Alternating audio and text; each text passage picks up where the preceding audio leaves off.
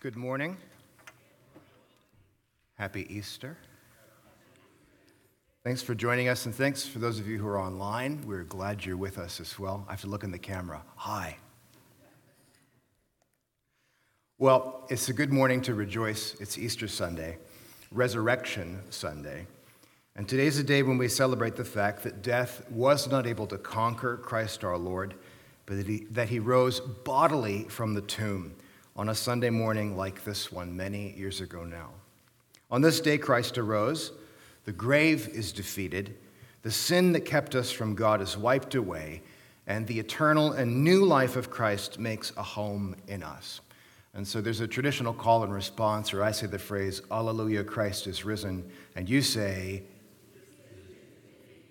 Alleluia. All right, we'll do it one more time. Alleluia, Christ is risen. He's risen indeed. Alleluia. You throw an alleluia in the end there just for fun, okay? It means praise the Lord. For the past months, you'll know we've been journeying together through the book of 1 John. And when we planned this series, I noted with some pleasure that the passage that aligned with Easter Sunday was eminently suited for the occasion. And so the whole series has been building towards today. And we get to read the passage together now in light of the feast of Christ's resurrection. So 1 John chapter 5, verses 1 through 12 will be up on the screen. Would you please stand with me for the reading of the word this morning? I'll read from my Bible. You can follow along on the screen. John writes, "Whoever believes that Jesus is the Christ is born of God, and whoever loves the Father loves the child born of him. By this we know that we love the children of God, when we love God and observe his commandments. For this is the love of God, that we keep his commandments, and his commandments are not burdensome. For whatever is born of God overcomes the world, and this is the victory that has overcome the world, our faith. Who is the one who overcomes the world but he who believes that Jesus is the Son of God?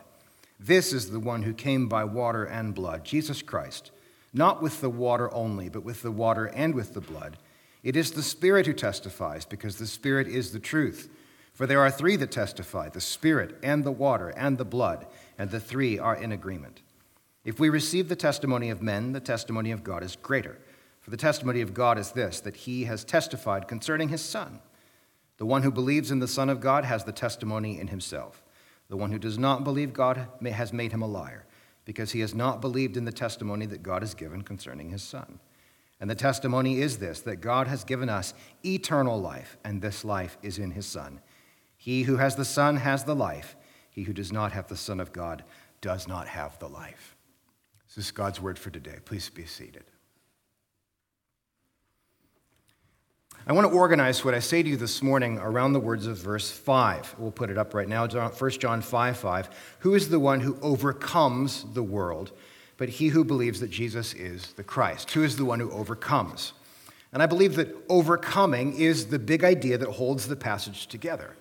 And more than that even, I believe that overcoming and being an overcomer is what John wants for the people who abide in Christ. And perhaps this might be a helpful summary for the whole book of 1 John. So here's the summary of 1 John. I want you to abide so that you can overcome.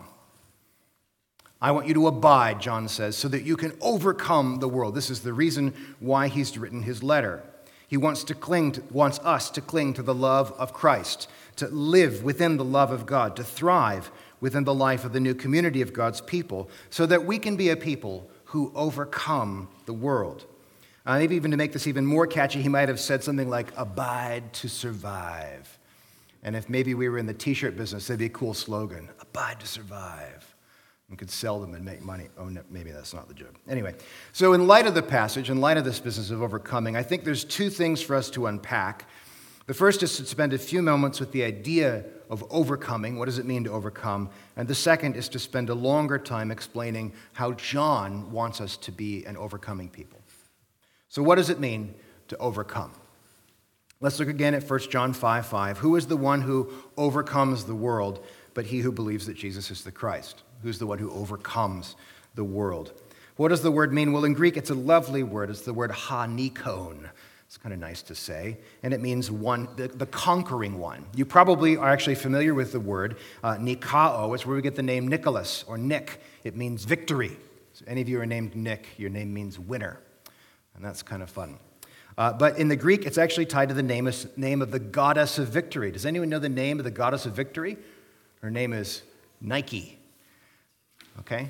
And Nike's logo is the swoop of the goddess of victory coming down upon you. Some of you didn't know you were wearing pagan gods on your feet all the time. John in chapter 5 is not referencing the goddess. It's just the word for conqueror. It's the same word, and it's just adopted in both places. He's using the word that means to conquer, to defeat, to overcome, to win. So we can play with the translation of verse 5 just a little. Who is the one who beats the world?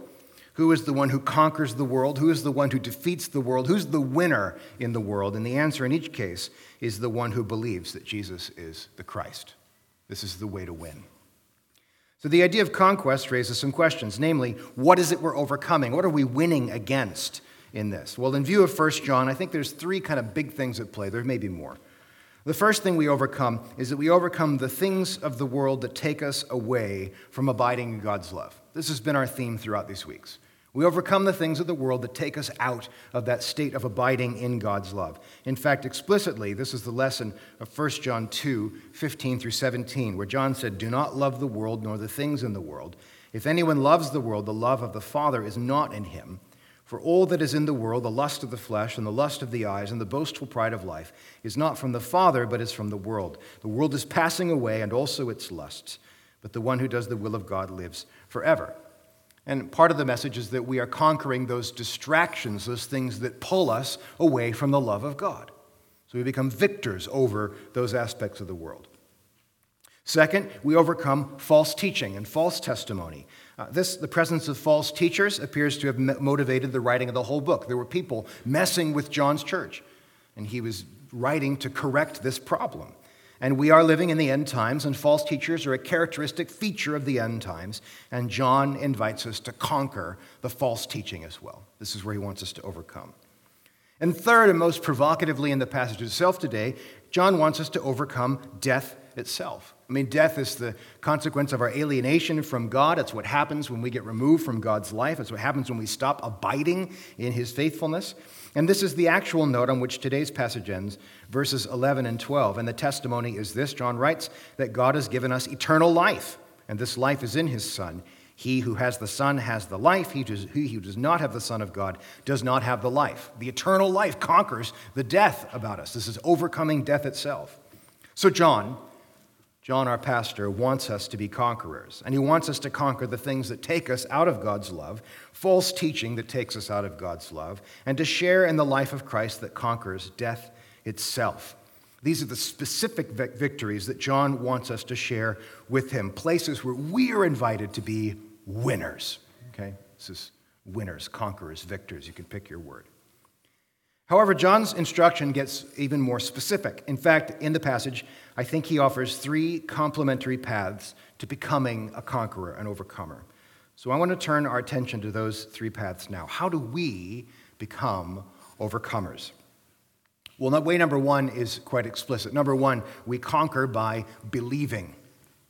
We conquer by believing. Look again, one more time at verse 5. Who is the one who overcomes the world but he who believes that Jesus is the Christ? Well, there you have it, right there at the front-loaded in the passage. The first step to becoming an overcomer is to believe.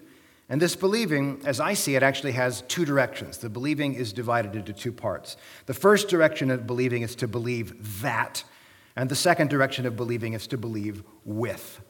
Okay? So it divides into two parts. There's a believing that, and there's a believing with. And we have to kind of understand both.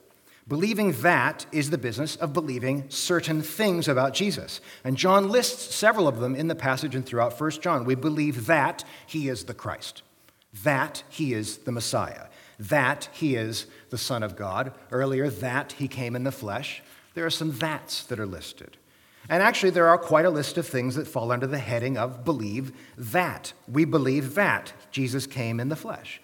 We believe that he was born of the Virgin Mary, that he was anointed as Israel's king, that he performed miracles, that he taught, that he called disciples as witnesses to his work, that he was betrayed by his own people, that he died on a Roman cross, that he rose bodily and physically back to life on the third day, that he ascended into heaven in power, and that he is returning bodily in power to judge the living and the dead. That's a whole lot of that's that we believe. But the that's of belief are only half the story, because alongside, and indeed inseparable from the list of that's, is the idea that we believe with. Now, one of the many errors of individualism that kind of pervade our world is the idea that your faith is purely personal, individual, private, a burden you carry alone or not at all.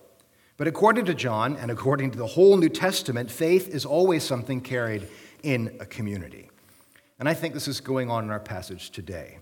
So when we look at 1 John 5, verses 6 through 9, and this is a complex passage, but I hope to explain it for us together in a moment. John writes this: "This is the one who came by water and blood, Jesus Christ, not with the water only, but with the water and with the blood. It is the Spirit who testifies, because the Spirit is the truth. For there are three that testify, the Spirit and the water and the blood, and the three are in agreement. If we receive the testimony of men, the testimony of God is greater, for the testimony of God is this, that he has testified concerning his Son." Now, as I said, I do think it's complex, but it becomes a little bit clearer if we can recall some of the practices of offering testimony in the Old Testament. Remember, all criminal matters in the ancient world are settled by human testimony. It's always oral testimony that determines things. They don't have forensic evidence at that point. So we're dealing with what people say as evidence for things. And if it was one person's word against another, in the Bible, recognizing the importance of establishing testimony sets out quite a few rules for how to imagine them, like the 9th commandment, "Thou shalt not bear false witness." It's not about telling fibs to your parents. It's about standing in court and lying when you're giving testimony about somebody's life. It's life or death. If you lie in that situation, what's the consequence? Well, it's bad. You can't do it. You can't tell lies when you're giving formal testimony. That's what the 9th commandment is about. And the clearest expression is actually in the book of Deuteronomy. Deuteronomy 19:15 says this: "A single witness shall not rise up against a man on account of any iniquity or any sin which he has committed. On the evidence of 2 or 3 witnesses, a matter shall be confirmed." So if you're going to deal with somebody in a criminal matter, you never take one voice for it. You've got to have 2 or 3 voices. These are rules for testimony in the ancient world. People have to see what's happened. And so Hebrew law requires 2 witnesses to validate a matter, 2 pieces of oral testimony. And actually, if you've ever wondered why Jesus sent the disciples out 2 by 2, the reason is here from Deuteronomy 19. It's so the pair of disciples can pass judgments on the cities that don't listen to Jesus' message. It's not about having a buddy-buddy. It's about having a witness to condemn. Yeah, I guess it got a little more serious, didn't it? So Jesus sends them out 2 by 2 in this. And also, I'll throw this out there, when Jesus says, "Wherever 2 or 3 are gathered in my name, then I am with them," it's not about prayer meetings. It's about excommunication, okay? That's how many people you need to kick somebody out of the community. Anyway, I'll just leave that. You can think about that. Next time someone says it, you can... There you go. That's good for you. So we've got Old Testament practices about witnesses in the Bible. And here in 1 John 5:7, he says there are 3 that testify.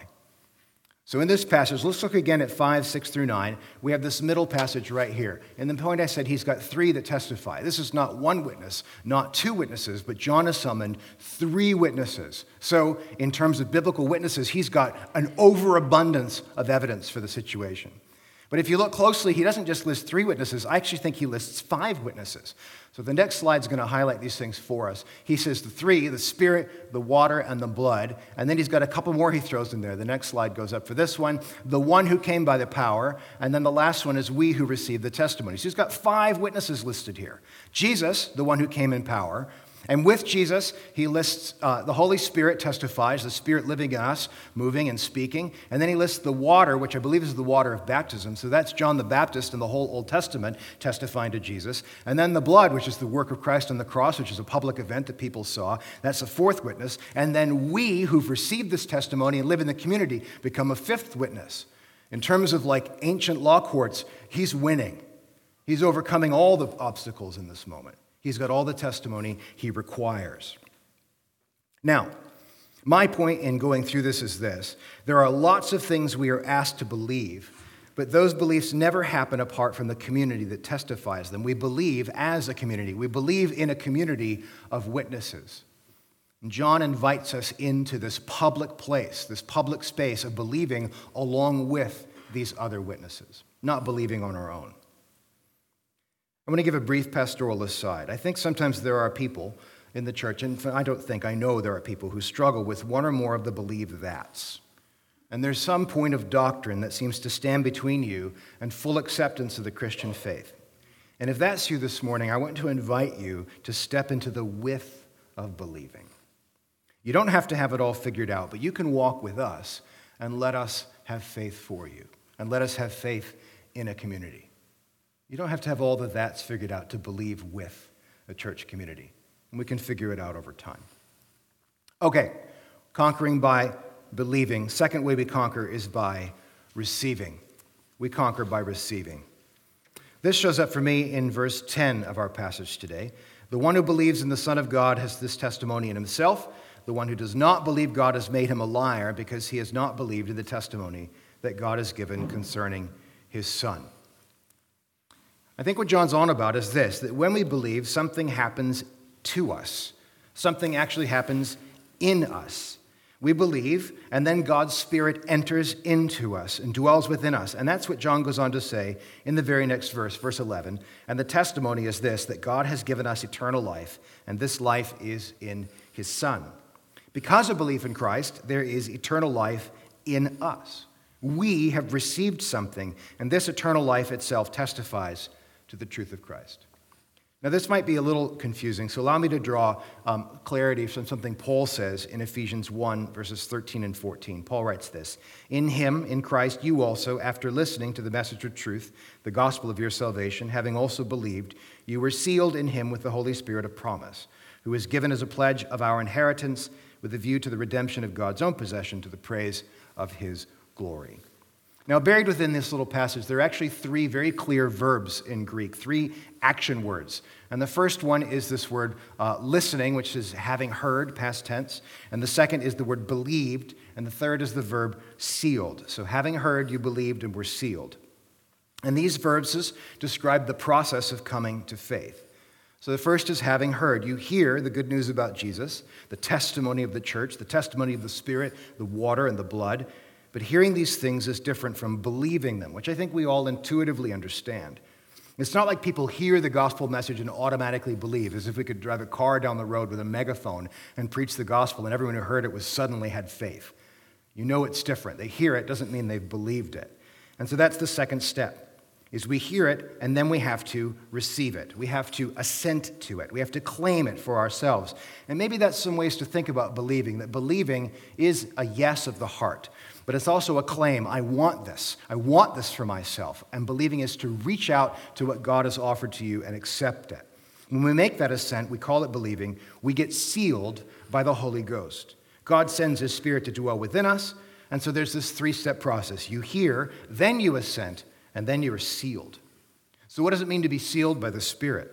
I think it means two things. First, it means that we have the Spirit as a deposit.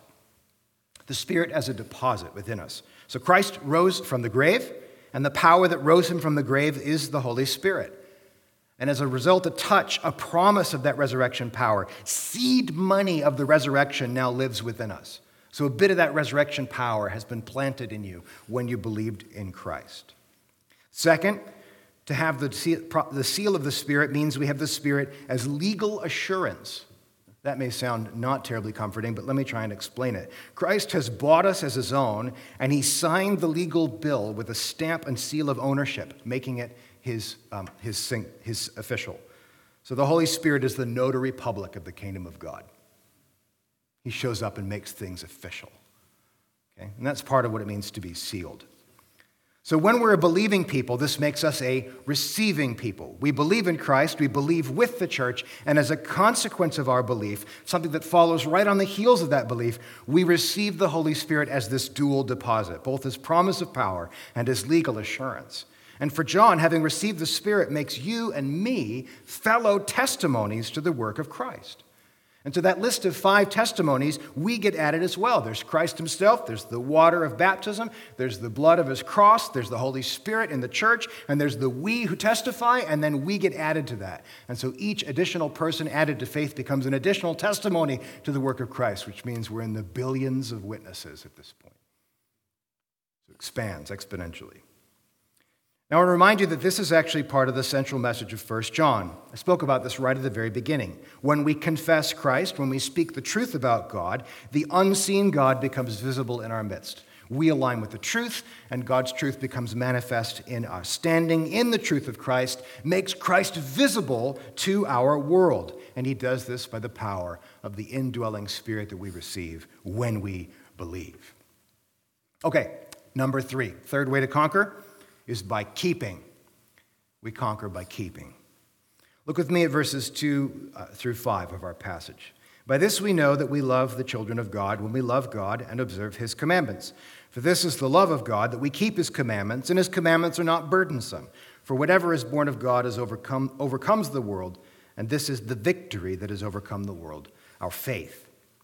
So if you want to overcome, John says pretty explicitly, keep the commandments. And what are the commandments he has in mind for John throughout his correspondence and drawing from our New Testament? It's that what Jesus summarized as the greatest commandment.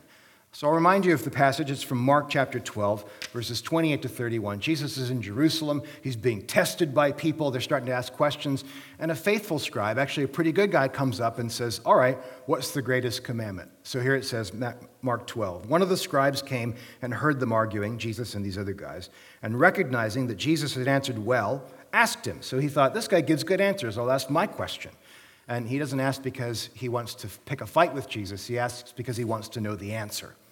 And this is why he gets a good answer. It's a difference. So he asked the question, what commandment is the foremost of all? There's over 600 commandments in the Old Testament. What's number 1, Jesus? Jesus answered, the foremost is, hear, O Israel, the Lord our God is one Lord, and you shall love the Lord your God with all your heart and with all your soul and with all your mind and with all your strength.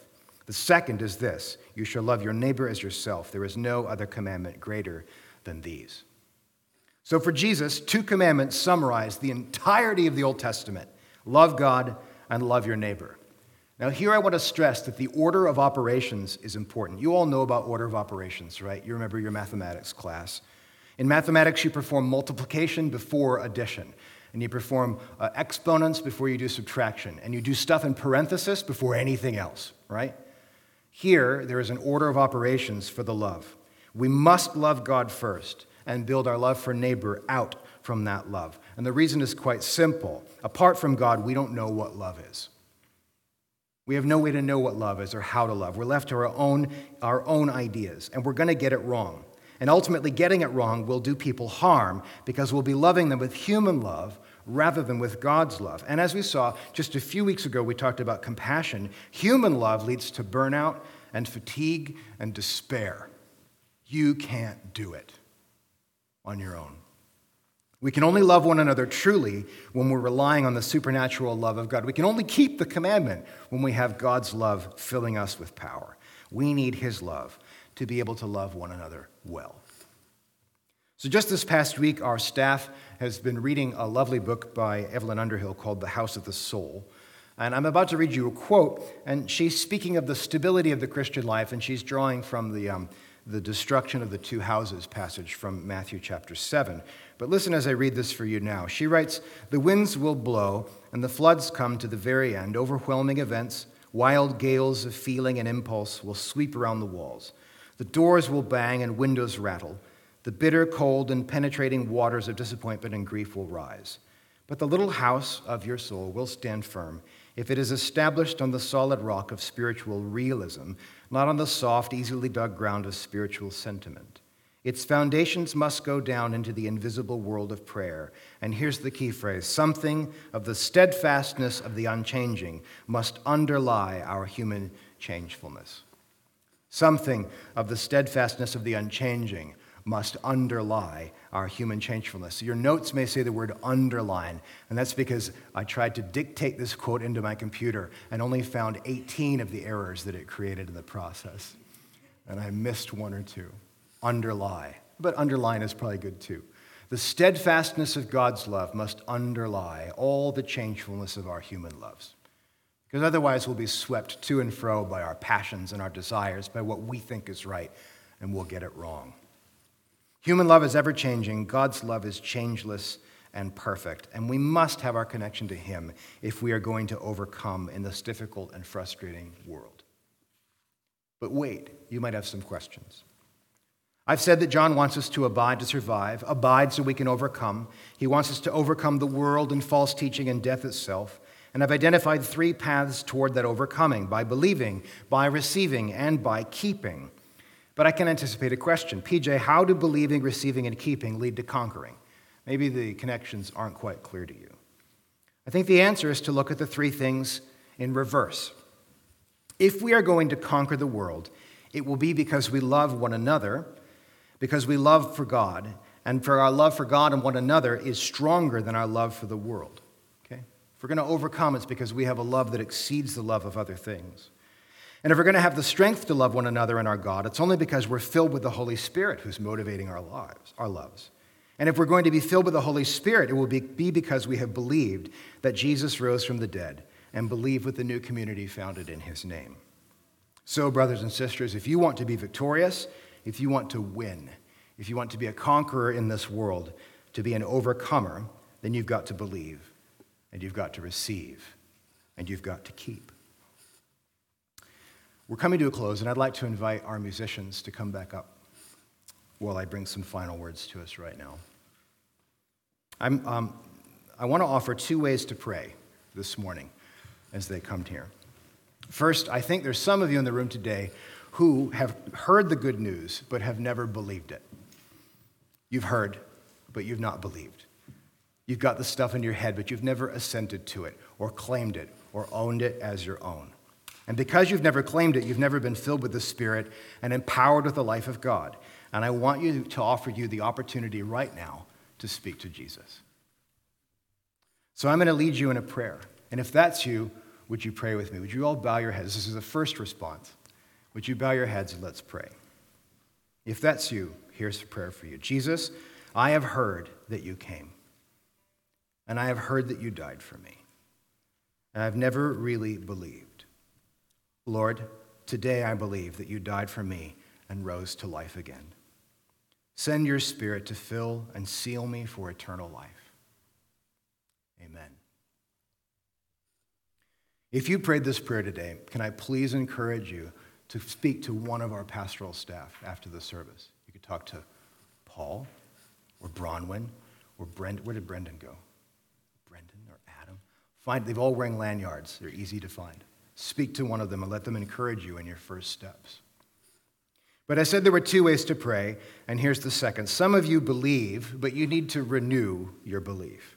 You've heard and believed, and you've received the Spirit, but you've not leaned into the width of believing, nor into the obedience of loving God and your neighbor. Maybe you've been relying on your own power rather than God's. And because of this, you're neither abiding nor surviving. You're just kind of trudging along in faith. If that's you, you need more Spirit. And I want to invite you this morning to pray for more Holy Spirit. And if that's you and you want that renewal, would you bow your heads with me and pray this prayer? I'll pray it for all of us. Holy Spirit, come in a fresh way. Renew the seal on our hearts. Fill us with your supernatural love. Strengthen us in our love for God, our neighbors, and your church.